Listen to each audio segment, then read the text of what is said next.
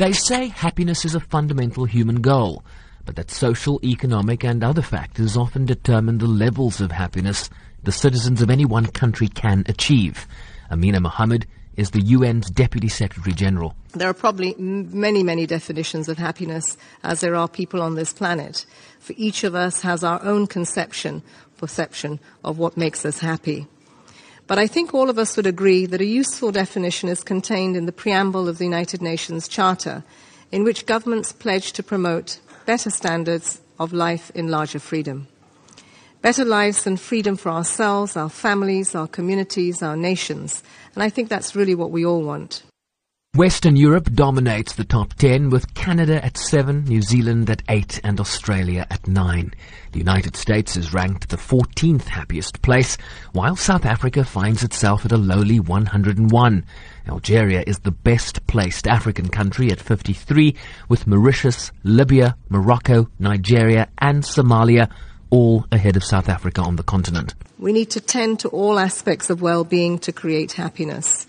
And that is why GDP alone is no way to gauge the happiness and well-being of a nation. It is why the SDGs stress that we must leave no one behind, and we must reach those that are most in need first. Our societies cannot be happy while the vulnerable and marginalized continue to suffer, nor can we be sustainably happy while the environment declines. That is why the SDGs place equal weight on social, economic, and environmental development. Or to put it another way, social, economic, and environmental well-being.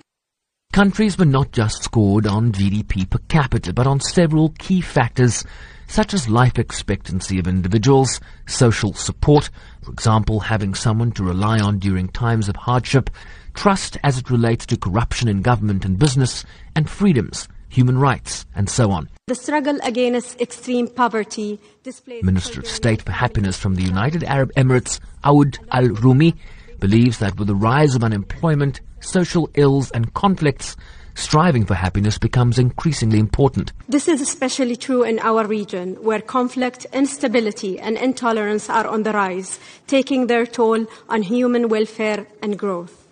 Some may ask, amid all this conflict and agony, how can you speak of happiness?